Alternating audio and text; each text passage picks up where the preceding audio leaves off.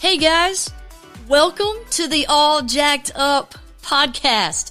I am your host, Dana Jenkins, and I am all jacked up in all kinds of good ways. Everything we talk about on this podcast is going to come from a place of us being all jacked up about Jesus. But more importantly, everyone on this podcast, whether it's me, your host, or someone we're interviewing, we're all jacked up and need Jesus. So if you're all jacked up, you're in the right place.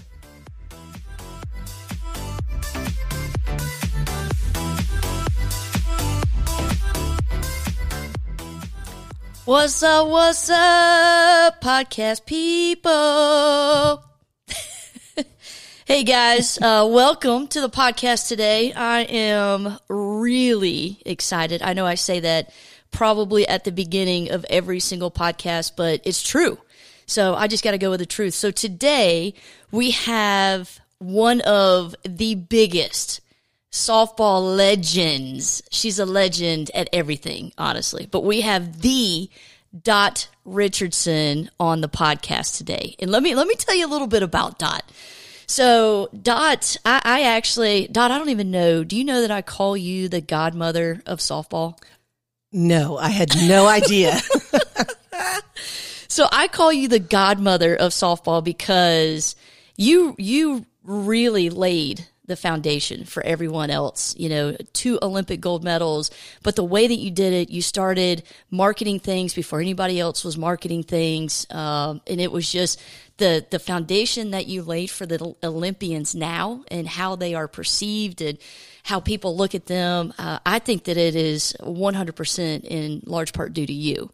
So. Well, I'm not sure about that. It's funny when people look at my generation in the sport, they think we're the pioneers, but really there were those before me. You talk Joan Joyce, Bertha Ticky, Irene Shea, Sharon Backus, Stephanie Tenney, Mary Lou Cushing. I can go on and on. Kathy Stillwell, Snooki Mulder. These are legends, and everyone's listening going, now who? And maybe they, Joan Joyce will stick out a little bit, but right. The biggest thing is, though, that I would never change a thing in my career in the sport because, like you said, I saw the first white cleats ever to be worn. I saw the last wooden bat ever to be used in our sport in 1975 at the national championship in Salt Lake City, Utah. I mean, from the first scholarships being offered, the first Pan American Games, the first Olympics, the first NCAA championships ever offered to women in sport. So a lot of first. And so I guess in that way, myself and teammates really opened the doors of opportunities, and the first instructional videotapes, the first poster, for softball players, the first player cards, we can go on and on. Yeah. So that's kind of neat. It's kind of neat to be a part of. God's got a big plan, right? Jeremiah 29:11. We hear that a lot. Yeah, no, absolutely. And I think I've showed you this before, but I carried your playing card around. Oh, no, you did. Yeah, yes. Dude, you're a shortstop. That's number right. 1. I was a shortstop. Number 1. Come on. That's absolutely, baby, right?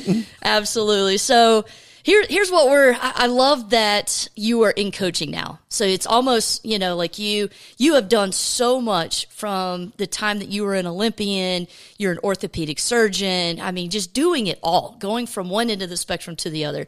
And then it kind of seemed out of nowhere. We were at the College World Series, and I got to witness God calling you to coaching, right? I got to witness some of those conversations, and it was amazing. Like, it was just, I look back on that College World Series, that Women's College World Series now, and the conversations that you guys were having and how you and Bob were praying through it.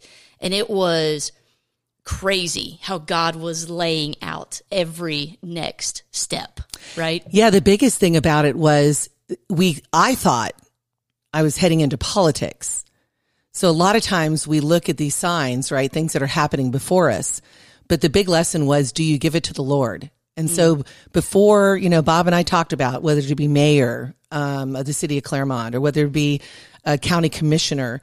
When we talked about it, it's like, well, county commissioner and a not-for-profit running the National Training Center softball facility that we were able to raise money for and build. It was like, okay, that's where we're going to go. But what did we do next, right? It was like we brought it to the Lord. Heavenly Father, how can I serve you more? Whatever time I have left on earth, if it's politics, whatever it is, please make it perfectly clear Like there's no doubt it's where you want me to be. Yeah. So that was the biggest lesson, because the next morning at 9:00, I got a phone call from the largest Christian university in the world, Liberty University, and asking me to consider coaching. And then going to Bob, my husband, and he's like, yeah, this is a God thing. We got to do this. And at first I was like, well, yeah, from Florida to Virginia, is this leaving my mom, who's in her 80s, and my family? But then Bob made it clear to me too. It's like, well, we gave it to the Lord, and this is the call. We have to at least pursue it. And in doing it, it was a big life lesson for me, because here I thought it was politics, right? And the reality was, no, God wants you in coaching. Wow, man. Yeah. And that was from an outsider looking in, just watching the process of how God was just good. Yeah. Walking you guys through next steps. And it was just really cool to see from the outside. So you are the head coach at Liberty University, and I love watching Liberty. I mean, the stadium you guys have is phenomenal. If you guys have not seen the stadium, come see it. Come see the team. You're doing an incredible job here. So, well, I would like to say that God is doing an incredible job and working through us, because the staff I have, you ask every one of us, we know it's a calling that the Lord has us here. Yeah. And the beauty is, when I first stepped on campus, it was like, I just thought the humble beginnings of Jesus Christ born in a manger, right? Like we had a double wide trailer for our office, the girls' locker room, the umpires' changing room, it was like a double wide trailer. Yeah. The field was like a rec field. But yet just felt, wow, what humble beginnings, and let God have the glory of what's going to happen at Liberty. And he's taken us from 276 RPI out of 296. That means only 20 worst teams in the country. Yeah. To our highest RPI has been 11. That's insane. That's God. That's God. That's God. That awesome. is God. No, that's really cool. And to watch you, kind of grow through the process and see the team grow, and it's been really neat. So from an outsider looking in, man, continue to go where God leads you, because it's really cool to watch. So in leading your team, one of the things that you and I have talked about a good bit, you love the Enneagram. And the Enneagram is a personality trait test. And I'm going to spell it for all you guys out there that are going, Enneagram, what is that? It's ENNEAGRAM. So the Enneagram test. So this is basically a personality test. There's 9 different personalities per se. Would you agree with that? Well, 9 different types, right? Yes. But they're also, you take a trait of the type either before or after, or a little bit of both. And then in certain situations in your life that are stressful, you'll shoot to another personality. And then when you're in a calm and healthy type of feeling, you'll go to another one. So it's not like you're labeling somebody one number, but you're going to find out in these different traits. You're going to look and go, oh my gosh, that's how I am. And this is what happened. Here we are at the Liberty University Athletic Department staff meeting. Okay. So everybody's there, and a special guest came and talked about the Enneagram. So one of my assistants, we're sitting there alone in this table, no one likes to go to the front. So we're sitting alone at the front, and he's starting to talk about the Enneagram. And all of a sudden he started talking about type 1. And we looked at each other, oh, that's Coach Cass, right? We're like, that's Paige. That's Paige. Then he starts talking about type 2 and 3, 4, 5. And he gets this type 6. I'm like, that's you. That's you. And then type 7, and she goes, and that's you. And I'm like, oh my gosh, right? And then he went to type 8 and type 9. So I'm thinking, oh my gosh. Now, Bob always says you really don't have a clue about other people. Like, you just don't get them. And it's pretty much, when I look at it, he's right, because I'm like, why isn't everybody happy? Why isn't everybody energized? Like, why do people cry when this stuff happens? Why do, I'm like, okay, I'm an encourager. I'm trying to, well, a type 7 is a visionary, right? They are an encourager. They're like, but the biggest thing though, in the Enneagram, I started thinking, is this a godly thing? Right? Yeah. And I started thinking like, well, there's organization in the world. Mm-hmm. There's design in the world. Mm-hmm. Therefore, there is a designer, right? Yep. We have a creator. There's without a doubt. even the simplicity of we breathe in oxygen, we let off carbon dioxide. What do plants do? They take in carbon dioxide and let off oxygen. There's a synergy. There is a designer. Mm-hmm. Why wouldn't there be with personalities? So as I studied a little bit more, in the first century, the monks started thinking the same. Think about DNA. How do we know there's a creator? Because DNA, the genetic coding of not just humanity, but the world, is just different genome sequences that create different animals. And, you look at, the structure is, I think God is making it more clear to us, right? Mm-hmm. And so personalities, I'm like, the monks are like, here are these 9 we've noticed, and they have different traits within them. And so we're all still unique, but there's a basic design, right? And I'm like, okay, well, let me try this. Yeah. So what I did is I had my staff, right, take the Enneagram test, and I did myself, right? Sure enough, I was a type 7. I wing 8, right? An 8, a strict 8, if you look at an 8, they are challengers.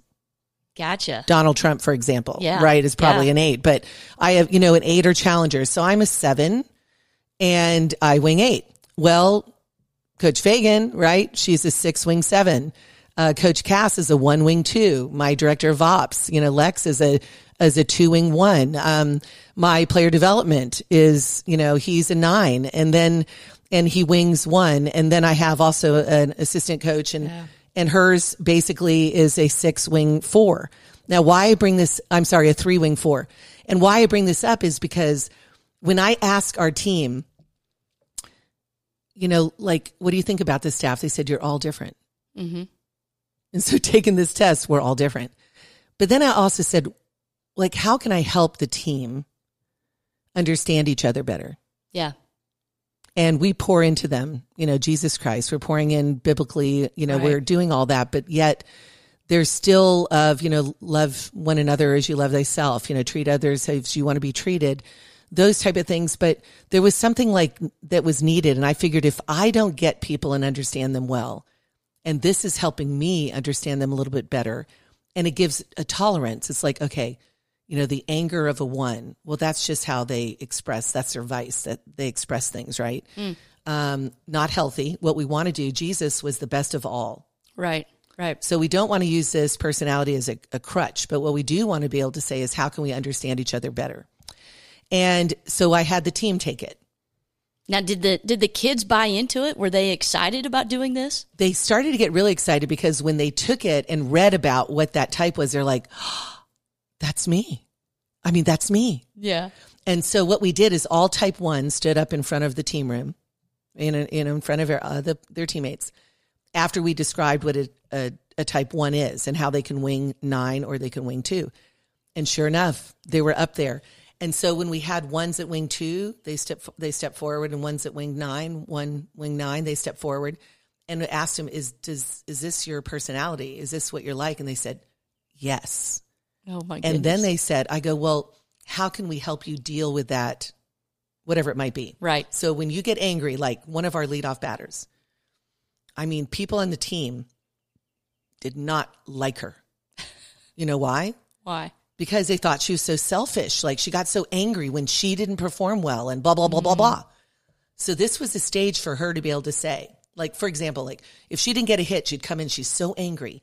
And someone would try and tap her on the shoulder to say it's okay, and she'd shrug her shoulder away. Well, what do they think? Yeah. Look how selfish she is. I'm never going to try and support her again and encourage her. Like, she's mean. Blah, she doesn't blah, blah. want a teammate. Exactly. Yeah. But now she's at the stage to be able to tell them. I said, okay, why do you respond that way? She goes, because I know that I'm better than that, and I let the team down, and they deserve my best. Type 1s are perfectionists. Oh, my goodness. And perfectionists are the hardest because we're not perfect. Right. Jesus Christ is the only perfect person that's ever stepped on this earth, and he was of divinity, right? Right. So it's like, we're not perfect. So they are a unique set. And I can go on and on, all of them. The type 2s are helpers, like they're people pleasers. And the problem with 2s is, they want everybody happy, which, is not a reality, but they will strive for that, but they neglect themselves. And so what I would say with the team is don't take advantage of such and such, because she will do whatever you need to help you. And you know that. Yeah. But sometimes she needs to be healthy and taking care of herself. Yeah. And I can go on and on with each of the types, but all of them were like, oh my gosh, that's me. Yeah, she's like that. So then how do you take it into coaching? First, the culture of the team. Yeah. The culture of the team, they need to understand a little bit. Oh, wait, like the ones when they get angry because they weren't perfect. I said, what should we do? Just give me a few minutes. That's it. Just give me a few minutes. Mm-hmm. And how do you let the anger out? They might sprint on and off the field, right? Or they might fire the ball to first base, when we're in between half innings, right? Warming up. They have to release it, right? Right. So then there became a better understanding. And then coaching wise, you have to know how to talk to different people. Yeah. And for me, it was all just like, woo, fired up, so I love your, yeah, let's go. That doesn't work for all of them. Right. It doesn't. So with a 1 being perfect, all you have to do is to say, love how you're firing the barrel through the zone. And she will do it over and over and over. You never have to say it again. Wow. Like she'll do it over and over again. However, type 3, they define their worth in working. Like they don't care really how well they do the work. They want to do the work, go. Yeah. And they want to see results, but ones are more perfectionist, right? They make a list, right? And they're going to check off everything on that list. So in the head coaching role in my staff, I don't have to micromanage a 1 at all, right? Right. What do you want to do? Bam. They do it and they do it beyond you can possibly imagine. They're very good at it. But yet a 6 is someone who worries a lot. They don't want to overstep their bounds. They have plan A, B, C, and D. It's hard for them to trust people, but once they do, they're very loyal people. They're very relationship oriented. Yeah. And so with my staff member, the 6, I was a bad boss because I have to direct her a little bit. But when I tell her what to do, okay, because the Enneagram, I got better, that she will do it great. Yeah. Right? She doesn't want to do something. She's worried about disappointing you, that type of thing, or not doing it wrong, but just should I be doing it? So you give her the green light to do it, and she's fantastic. And she knows people really well. 6s, they know people, So anyway, I tell you, it's been a 3. I'll get back to coaching them. A 3, you do not interrupt them. Really? That's the worst thing you can do. So they're hitting balls in the cages, and you go, hey, Sally, like listen to me, like eyes on me here, like oh, no. Don't do it to a 3 because their whole thought is, I got to hit the next ball. I got to hit the next ball. They're going to pitch the next ball. They're not even focused. So for them, you have to talk to them in between their rounds. Gotcha. Prior to their rounds, but not during the round. And I can go on through other examples. Huge It's to like, know that. There's big stuff. Yeah. It's been and really I effective. think, coaching now, it's evolved and it's changed so much, from when you were coached, from when I was coached, coaches were, how many times did you ever hear a coach say it's my way or the highway? Oh, all the time. Yeah. I heard that most of my life. Hey, the gate swings both ways. Right? Yeah. You don't like it, get it, go. That's exactly it. And, so I think coaching has taken on, it's evolved, but it's taken on a much bigger role, I think, than what it has ever taken on before. I think as a coach, especially a college coach, you wear many hats. You're a counselor, you're an encourager. Yes, you do coach the X's and O's, but there's a lot of times the X's and O's become a small part of the job. Oh, it is. Yeah. Right. And so I love the fact that you use the Enneagram to really go, okay, how can I connect with this kid the best? Mm-hmm. Right. Because I think that a lot of some coaches are still in that maybe state of mind of, well, I know what I'm doing and I'm communicating it and I don't know why they're not getting it.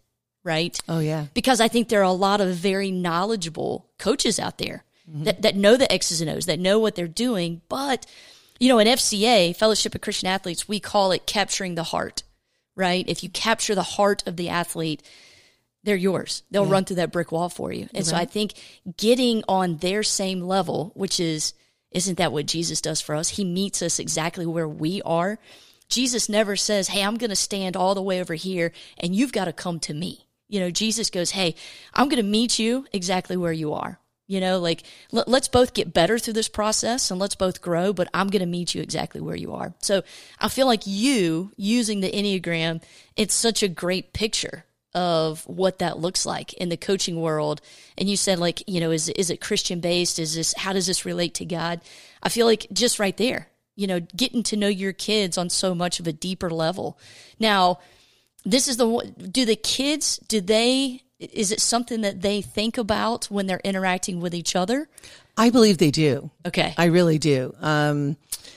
I say that because the biggest thing in the squads, if you would, the teams I've had before knowing about the Enneagram, there were cliques, like a lot of cliques, right? Absolutely. Or there was, it's kind of a normal thing, but how do you bond the team together? Right. How do you develop this culture? And you try to do it through softball, but there was one kid that came to me, one of my players, and she said, no one on the team likes me. And I knew they didn't. Oh gosh. And I said, they don't want me here. And I said, but I do. I want you here. And I believe God wants you here. Wow. And she goes, well, with all due respect, coach, I spend 80% of my time with them, Oof. not with you. And it hit me like, whoa. Yeah. The biggest fear of these players, which I'm like fear, doubt, like let's get that championship mindset, right? Where, how do I get them there? Right. But their biggest fear is to let the team down, to not to be liked. Yeah. You know what I mean? Yep. And I'm like, what? I said, here at Liberty, we have the freedom to express our faith. And everyone, not all of them have a strong relationship with the Lord, but I'm helping them, to remind them to nurture that. Yeah. So if the one you want to please is up, we should never be looking down, right? Right. Like look up. Yeah. He's the one you need to please. It's not your fellow man or woman, right? It's absolutely like God, but it's easy to say. How do you get them there? Right. And I have just found that there's a little bit more grace amongst teammates now, a little bit more understanding that, okay, that's her personality. And it has woken me up a lot, with my staff. You don't see as much, I don't get it. Like, why is she acting like that? Or what is this about? Right. It's like, okay. And now you see each other understanding what I need to do to reach her. Yeah. And she's like, okay, what do I need to do to reach her? And so as a result, our staff, I think is really gelling, and you look at the team, but there's challenges, there are certain personalities that, a type 4 is going to tell you exactly what it is. Yeah. Right. They're going to be straight up, and some kids can't handle it. Yeah. And so for them to know that is their tendency, right? It helps when they kind of like lessen it a little bit and you catch yourself. Yeah. Like me, I catch myself like, okay, I'm going to be a little bit too hyper right now for everybody, so I got to be calm. Yeah. If I was their teammate, I've been looking for a 7-wing 8. So if you're a 7-wing 8 out there, you let me know, but I've had a 7-wing 6, but they're not the same. And that's what's funny. Like, it's just, and, my husband's a 5, and I remember why does he take a while to give an answer? Well, and the 5 is like the investigator? Okay. Everything they got to study and then feel that they are knowledgeable about giving an answer. Right. So now I'm okay. I'm like, all right, I'll hear from him when feels he's ready. When he's done the research. Yeah. 2 days later, he'll say, okay, this is it, but it's really helped my marriage a lot too. So that's awesome. All right. So let's end on this. You are a 7. Correct? Yes, I am. Okay. Tell me the best traits and the worst traits of being a 7. The best about a 7 is we are visionaries, entrepreneurials. We are encouragers. We are high energy. You can walk into a room and people know you're there. Yeah. Problem solving. Oh my gosh. I'm very good at directions, and, you tell me your problem. I love to try and solve it. Because if you ever tell me you can never do it, I've heard that my whole life. You can never make it happen. It'll never happen. Yeah. And you make it happen. Yeah. The worst things about a 7 is we don't have any recognition or of time. Yes. Like if I say meet at 11, I'll be right on the dot at 11, like this podcast, right? I was right here, like, okay, you're going to be here. The other thing is I'm not empathetic a lot of times to why someone cries. Like 5, 6s, and 7s are not as emotional. We're thinkers, right? We're more head based. Mm-hmm. So a kid will come with a problem, like this boyfriend has cheated on her or something, and she's crying. So what I have to do is to say, okay, I can understand. And the reality is stop crying. God's got a guy for you. He's not the one, right? Right. God loves you. He's got a plan for you. But I have to realize that there are these other emotions out there that are not all positive. Yeah. Okay. Like if something negative happens to me, I'm able to try and turn it around to something positive. What is God teaching me? Right. This heartache is happening for a reason. And that reason is that I need to learn.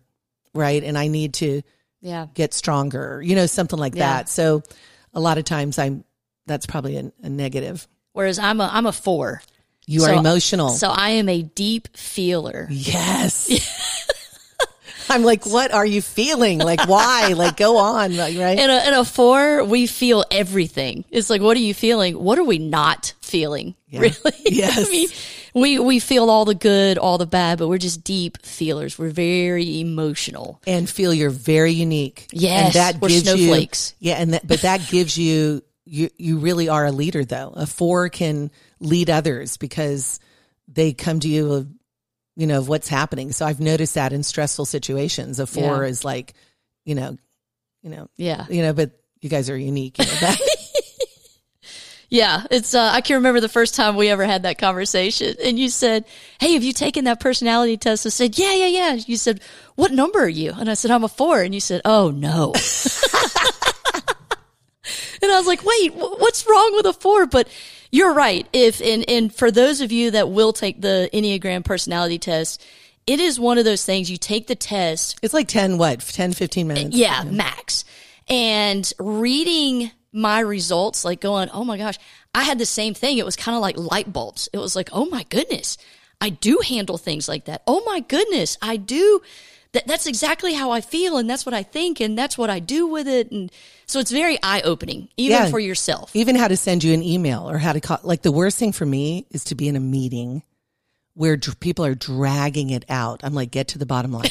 Yes. How do we solve this? Right. How are we going to fix this? Right. And I was with one of my bosses, right? And I'm like, oh no, I'm like, I can't sit here for an hour as they go through each line, right? I'm like, let's get to the bottom line and how are we going to fix this? Right. So that I catch myself. And so I'm like, okay, take a deep breath. They put a lot of time into this. Yeah. Let them do this. So it's not about really stereotyping yourself. It's to trying to understand yourself better. Yes. And how the Lord has made you and be able to have, how can I have more grace, humility? How can I have more compassion? How can I understand, right, people around me? And I've always said, the Bible says, don't judge. As you judge, you shall be judged. There's not one personality better than another. Like we are all in this together and we're all different for a reason. And how I know God is really moving and where we are at is that we all as a staff are different. Yeah. Right. Like, isn't that amazing that he's put a staff together at Liberty that every one of us are different in the whole spectrum of the personalities that we as people have been able to, recognize. Right. And that's just another reason for me to say God is present with us and he's moving with all of us and just open our eyes, everyone, and just look and feel him and feel the presence, because I think that's the biggest thing. Yeah. I remember as a player, my coach said, the day that you have learned everything about the sport or think you know it all about the sport is the day to hang up your cleats. And I feel that way in life too. Right? Absolutely. The more that we think we know everything there is about everything or about God or about coaching, whatever it might be, is, when we stop learning, that's when we really are losing what the biggest, lessons can be. Absolutely. Absolutely. Well, I love what you're doing at Liberty. I love how you're using the Enneagram, and I love how God is using you. So thank you for being here and talking us through how a coach, and I think it could be a coach. It could be, you could use this in the workplace. Yeah. You could use it in your marriage, right? Yes, absolutely. Relationships. Just relationships. And then that's what we're designed for. We're designed to be in a community. We're designed for relationships. So Dottie, I love you. Thank you for your insight and your, love you too, your knowledge. I tell you, I'm very humbled and blessed that you have me on your podcast. It's awesome. Oh, hey, I was going to say it's the Dot Richardson. Come on. Oh, come on. How can I not have the Dot Richardson on? But hey, guys, I hope you guys have a great week, and I hope you guys spend this week all jacked up.